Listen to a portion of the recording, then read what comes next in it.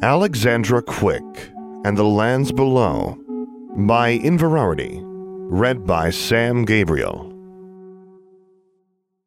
Chapter 16. A Walk in the Woods. Alexandra didn't sleep well that night. Her nightmares about being tortured with the Cruciatus curse made her groan and thrash around in her bed, and this time it was her brother standing over her, yelling, "Crucio!" It wasn't a good start to the day, and in alchemy class, almost as if he could sense Alexandra's low spirits, Mr. Grew nitpicked her even more mercilessly than usual. "Do not hack your potatoes up like you are making Muggle food, Miss Quick," he bellowed as she sliced away the leaves and eyes which would be used in their Andean climbing draft, and discarded the rest. "We're not frying Frenchmen in this class." She and David both started snickering, which was a mistake. Mr. Grew gave them detention, and, to the delight of their classmates, told everyone else to leave their cauldrons unscrubbed on their desks.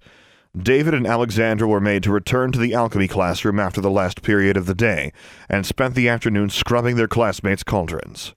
"So, is it true you're dating Maximilian King?" David asked, as he tried to remove the charred remains of a Peruvian potato that Lydia Ragland had baked to the bottom of her cauldron.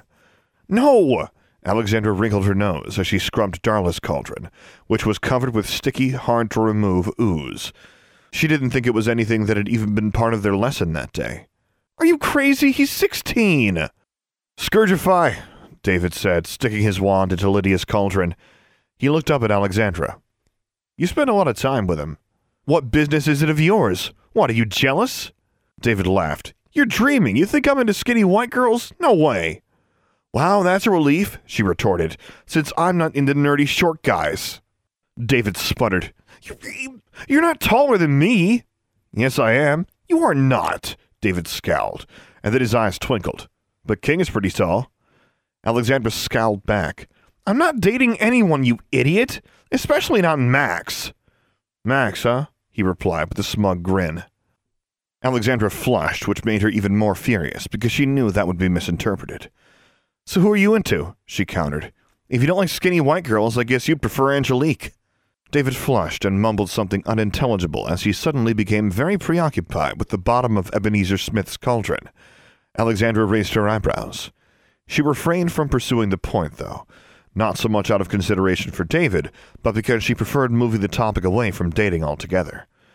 The fact that even her own friends believed she was dating an older boy, when she didn't have any interest in dating any boys, annoyed her more than her reputation for being a dark wizard's daughter ever had.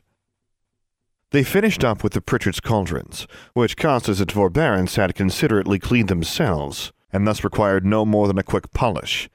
Mr. Grew finally came back into the room, inspected the cauldrons, and grudgingly dismissed them.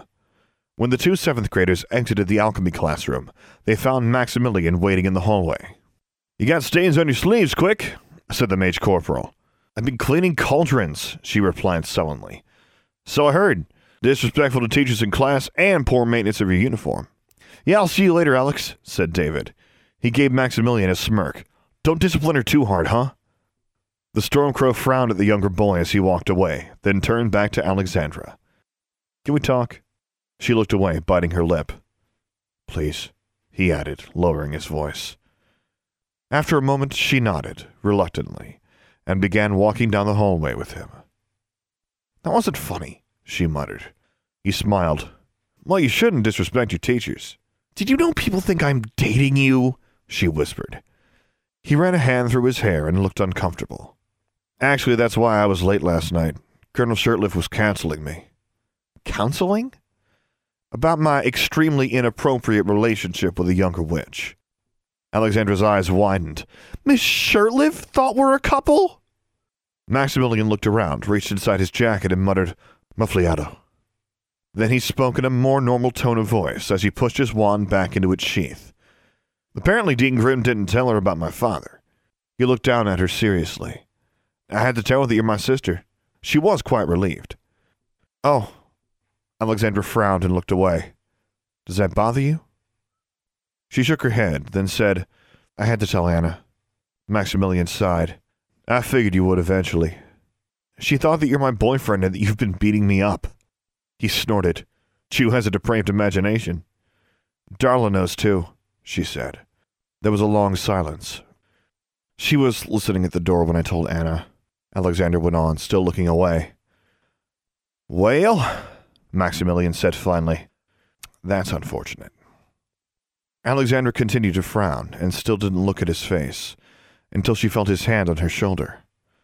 She stopped walking and pulled away, but looked at him at last. His expression was concerned, completely unlike the snarling mask of rage she'd seen last night. Touching me like that is why people think we're a couple, she whispered, glancing around.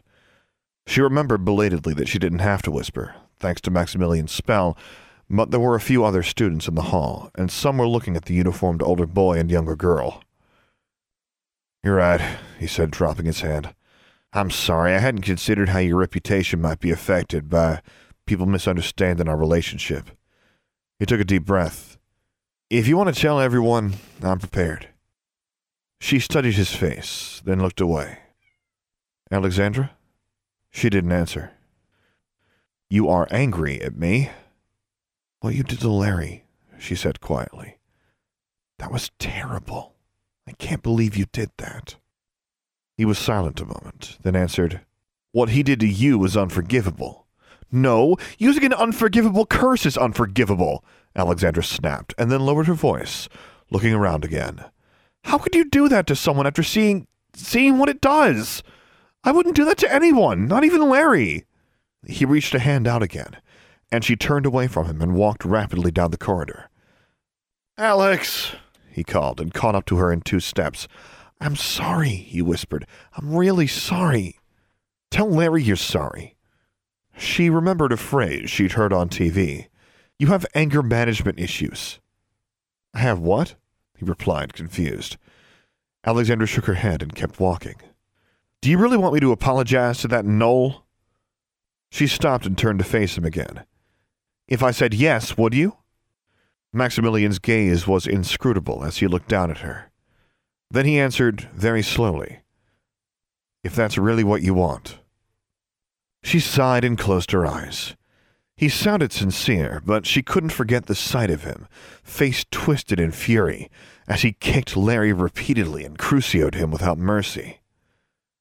Promise you won't ever do anything like that again. I'll do whatever I have to do to protect you. Her eyes snapped open and she glared at him. You didn't have to do that, she hissed, and I've gone my whole life without an older brother to protect me. All of 12 years, yes? Maximilian smiled in that infuriating way of his. But you have one now. He stopped smiling and looked more serious.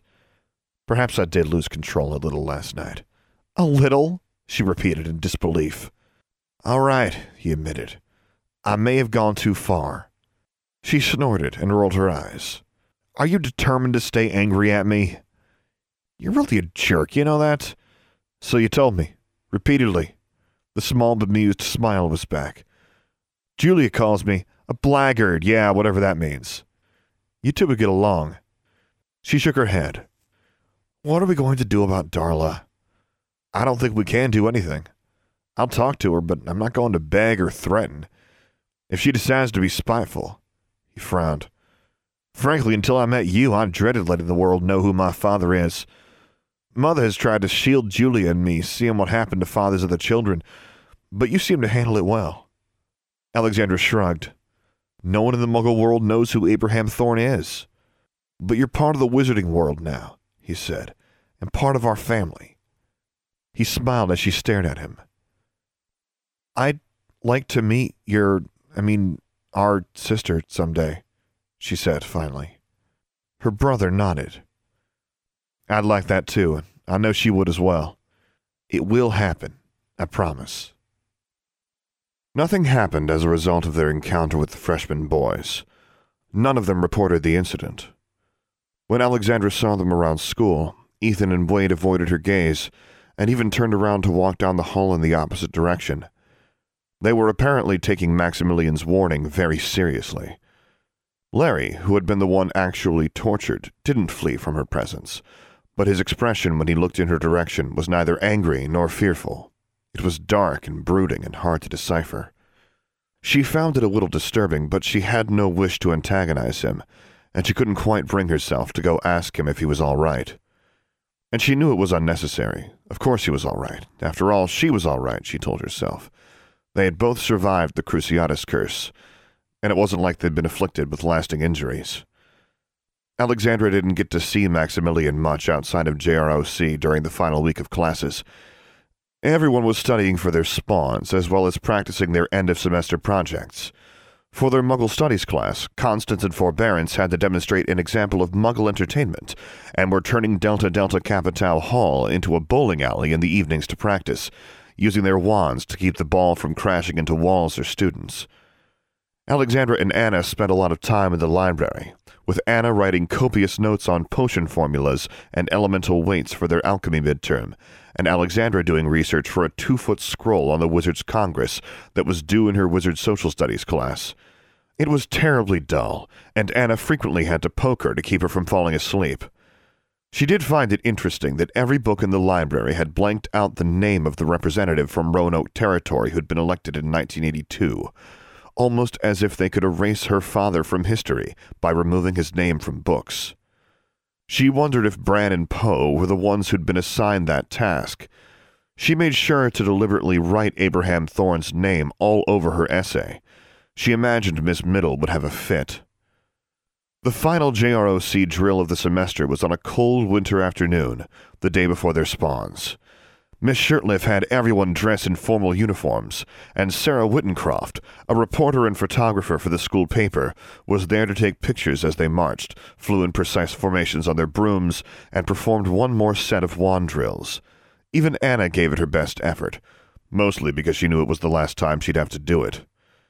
Afterwards, Alexandra saw Sarah talking to Maximilian, giggling flirtatiously as she asked to take a few more pictures of him and Martin.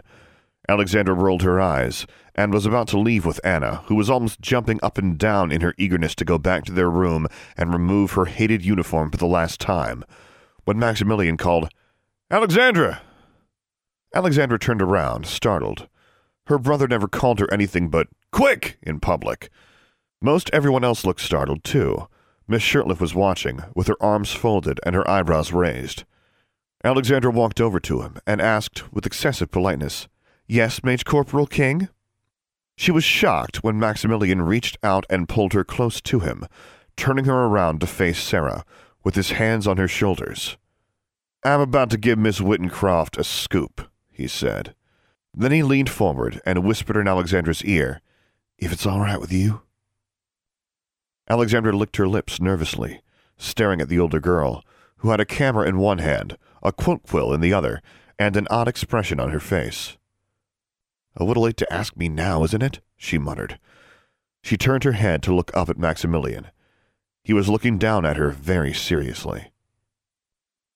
"Okay," she nodded. "Apparently some rumors have been spreading around the school about me and Alexandra," Maximilian said to the school reporter. Sarah blushed. "Oh, the Charmbridge Cheerer doesn't print gossip," she stammered. "We're a newspaper." "Well, maybe you'll find this newsworthy enough to print," Maximilian told her. "Alexandra is my sister."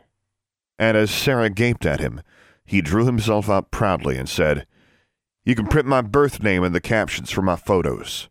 Maximilian Thorne." Alexandra kept her face impassive, as Sarah gasped and then fumbled with her camera and nearly dropped her quote quill. She took a picture of Alexandra with her brother, and then a few more pictures of Maximilian with his friends. Beatrice and Martin both winked at Alexandra as they stood next to him. Maximilian's face was impassive too, but she thought she saw a trace of gratitude as his two friends put their arms around his shoulders. And then they waved her over, and she felt embarrassed, annoyed, and secretly pleased as the three Stormcrows pushed her back and forth and ruffled her hair and teased her as Sarah took more pictures. "That's probably going to make the Chicago Wizard Times, not just the Charmbridge Cheerer," Miss Shirtliff told them after Sarah had left, with her pictures and her quotes. "Two children of Abraham Thorne at Charmbridge Academy." She looked at Alexandra and Maximilian and smiled slightly. "I'm glad you're not keeping it a secret anymore." "So am I," Maximilian replied. "I'm tired of living in fear of my father's reputation. Alexandra helped me overcome that." Alexandra looked down as her face felt inexplicably warm. "Quick is an exceptional young witch in a lot of ways," said Shurtleff. I hope you'll persuade her to stay in JROC next semester. As Alexandra looked up, startled, the teacher nodded. Dismissed. They both saluted her, and then looked at each other as Shurtleff walked away. Are you going to sign up for JROC next semester? Maximilian asked. Alexandra shrugged uncomfortably. I don't know. He nodded. I'm not going to try to persuade you, but I'd like you to meet me outside tomorrow night. She blinked. Like last time? She had never asked him why he'd wanted to meet her outside that night in the first place. Hopefully not like last time. He shook his head. Send your familiar out to find me first and lead you to me. She frowned. What for? I want to show you something. In the woods. You want me to walk with you into the woods alone at night, she said slowly. To see something you won't tell me about beforehand. His expression was somber. His dark eyes reflected nothing back. He seemed to understand exactly what she was thinking. There were so many reasons for her to think this was a bad idea. Nothing will happen to you, he said very seriously. You'll be with me. She looked up at him, her own face unreadable. Do you trust me, Alexandra? He said quietly. And though what went through her head were all the times she'd seen Max's face contort with rage, his expression as he cast the Cruciatus curse on Larry, and Anna's voice warning her that she was being foolish again, she nodded. Yes, she replied. He smiled. Anna was sick with worry the next morning at breakfast, and Alexandra didn't dare mention what she'd be doing that night. Her roommate was stressed out enough about their spawns. You've been doing nothing but study for the last few days, Anna, Alexandra sighed. And you always score near the top. But this is the 7th grade level spawn, Anna said anxiously. It's a lot harder than the 6th grade level spawn. Yeah, and next year we'll have the 8th grade level spawn, Alexandra replied, spreading butter and jam on her toast. That'll be even harder, right? From Anna's queasy expression, Alexandra thought maybe she shouldn't have pointed that out. You'll do fine, she reassured her, munching her toast. Eat something. As usual, the worst part of the standardized practical assessment of wizarding knowledge for Alexandra was the alchemy section, overseen by Mr. Grew. She did fairly well on the written portion, but her warming potion burned Mr. Grew's tongue, and he roared and spat it out. Then he made her drink it so the inside of her mouth was burned as well, and then he made her brew a blister tincture, while he used his own to treat his own tongue. That's one excellent I won't be getting, she thought bitterly. Not that she thought Mr. Grew would ever give her a good score. On either side of her, Constance and Forbearance, whom Mr. Grew had separated for the spawn test, were both looking quite worried as they tried to brew their own potions perfectly. They'd spoken of needing at least excellent scores in alchemy and herbology to qualify for Advanced Alchemy 1 next year, which was a prerequisite for eventually taking classes in wandcraft by the time they were in 7th grade. Alexandra envied the Pritchards their ability to plan out what they wanted to study 4 years ahead of time. She still didn't know what she wanted to do next semester. Her final practical test of the day was in Basic Magical Defense, administered as usual by Miss Shurtleff. Shurtleff wasn't in her uniform, but looked no less formidable in teacher's robes when Alexandra stepped into her classroom. So, quick. It's been quite a semester, hasn't it? Alexandra nodded. No one's tried to kill me, though, unless you count Darla. Miss Shurtleff smiled wryly. I'm glad you've maintained your sense of humor. She drew her wand. Well, after a semester of JROC drills and your extracurricular activities with your brother, oh yes, I know about those, I expect you must be feeling a little more confident than last time. Alexandra narrowed her eyes, but she assumed Miss Shurtleff was talking about her dueling practice. She was sure the teacher couldn't know that she and Maximilian had both been involved in the Mors Mortis Society. Yes, ma'am, she said, drawing her own wand. They exchanged hexes for a full minute. Alexandra was unable to do anything to Miss Shurtleff, though she thought she was pressing her more strongly than she had last year. Then the older witch began throwing counter-curses at her.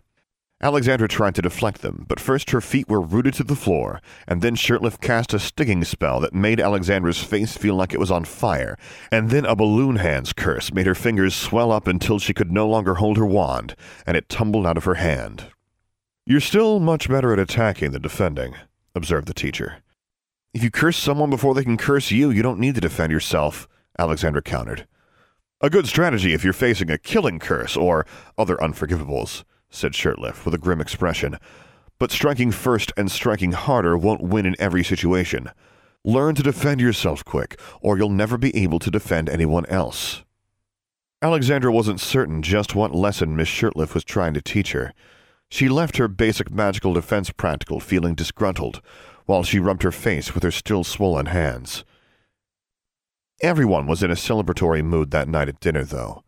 Regardless of how they thought they'd done on their spawns, they were done with tests until next semester. Constance and Forbearance wanted to go bowling. They suggested using the gymnasium, since Miss Gale had forbidden them to send any more bowling balls rolling down school corridors. David agreed, to Alexandra's surprise, and so she and Anna agreed to go too. Alexandra brought her winter coat, planning to meet Maximilian afterwards, and she pulled Anna aside when they finished bowling and everyone else was returning to their dorms. "Can you go back to our room and open the window so Charlie can get out?" she asked. Anna stared at her with an all-too-familiar look of dismay. "Max wants to show me something," Alexandra said. "I don't know what it is, but I'm telling you so you won't have to worry and you won't think I'm keeping secrets from you." "Oh, right, no reason for me to worry at all," Anna replied. "Anna, you worry about everything." Alexandra gave her friend a hug. "I'll be fine with Max." Anna shook her head. "All right," she sighed. "I'll let Charlie out." She gave Alexandra one more worried look before heading upstairs. Alexandra put on her coat and stood just outside the gym, rubbing her hands together in the cold. 5 minutes later, Charlie fluttered out of the darkness and landed on her shoulder. "Alexandra!" the raven greeted her. Alexandra smiled at her familiar. "Hi, Charlie." She pet the bird's head, then said, "Will you go find Maximilian for me, please?" The raven tilted its head and seemed to give her a dubious look before taking off. It was a dark, cold December night. Alexandra shivered as she looked across the lawns at the deep forest beyond. She was glad she hadn't told Anna she was going into the woods.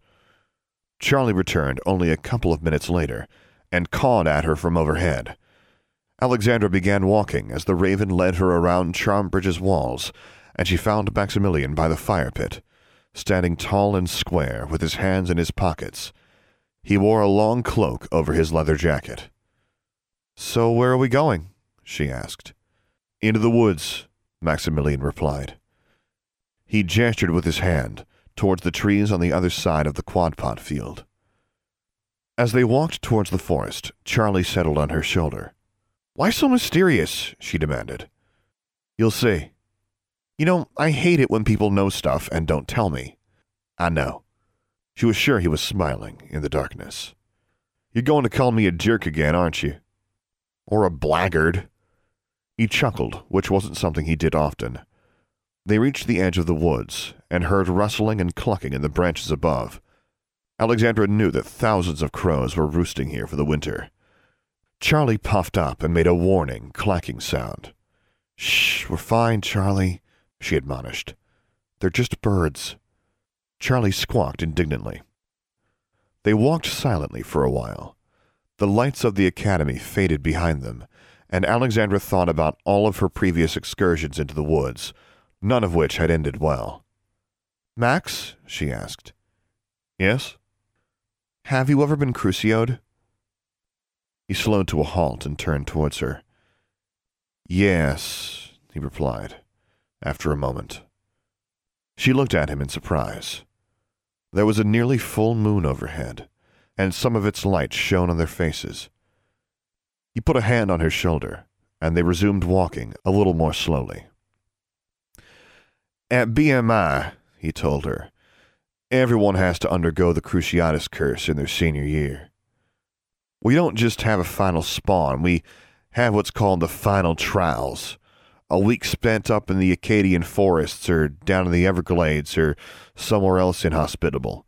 A few encounters with manticores or wild hippogriffs or some other dangerous beasts, and, of course, lots of combat exercises. It's just a sample of the training you get if you join the Regimental Officer Corps after you graduate, and part of it is experiencing what the Cruciatus Curse is like." That sounded both exciting and horrible to Alexandra. "But you're not a senior. Right, but we all know we'll have to go through it. No one wants to be the one who wets himself when it's his turn to go under the wand. So there are always a few students who learn how to do it, and we practice on each other, trying to prepare ourselves. You Crucio each other? Alexandra asked, appalled. To cast an effective Cruciatus curse, you have to really mean it, Maximilian said slowly. You have to really want to cause pain. Since we're usually practicing with our friends, well, it's only a little taste of the real thing. Alexandra thought about that as they continued walking deeper into the woods. Larry had screamed like he was getting more than a little taste. She shivered, and Maximilian must have felt that through his gloved hand on her shoulder. We brag about who can go the longest without making a sound, he said quietly. But it's not like the real thing. And for our final trials, it's only a few seconds. And after another long pause, he added, not as long as what you endured.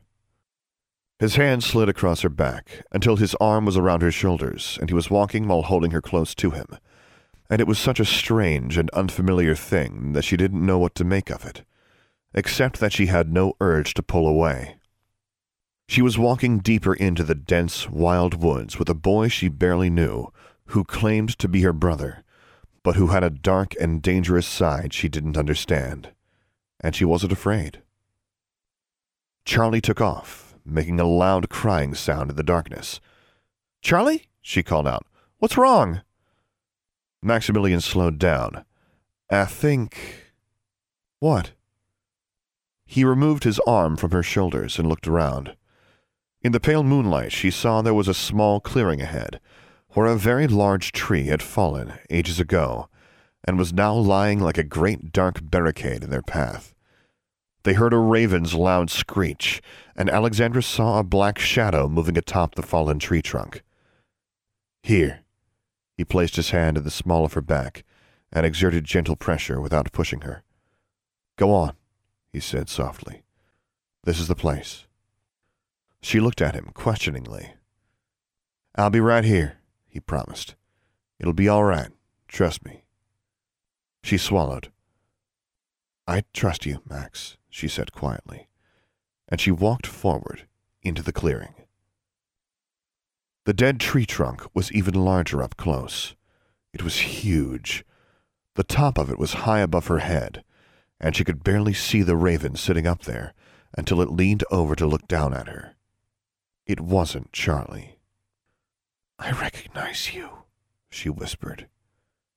"Alexandra!" croaked the raven, and it spread its wings and glided down from the tree trunk towards her. Its wingspread was immense. She guessed it was nearly twice Charlie's size. For a moment she thought it meant to land on her shoulder, and then it swooped by her head and past her. "She recognizes you, too," said a deep voice behind her. Alexandra turned around slowly. The man standing there, at the edge of the clearing, was taller than Maximilian, and wore a long dark cloak that covered him completely, except for his head and one arm, which was now extended for the enormous raven to perch on. His dark beard and mustache were the same as in the photographs she had seen. Indeed, he looked very much like the picture she'd had in a locket that she had found and lost last year, among her mother's old keepsakes, perhaps just a little older. Abraham Thorne raised his arm and made a soft clucking sound with his tongue. The raven squawked and took off, flapping up to a tree branch overhead, where it settled and looked down on both of them. He lowered his arm and turned to her again. "Hello, Alexandra," said her father. He smiled. "I have been waiting so very long for this moment." End of chapter 16. For the full text of this and other stories, as well as news and updates about Alexandra Quick, visit inverarity.livejournal.com. For more information about this podcast, visit samgabrielvo.com/Alexandra Quick. I am also easy to find on the Alexandra Quick subreddit and Discord server, where you can hear me record episodes live. Troublesome, composed by Dr. James Benighoff. Charmbridge, composed and performed by Tyler Parsons. If you have enjoyed this podcast, please take a moment to leave a review on iTunes or whichever podcast service you prefer. And finally, as always, thank you for listening.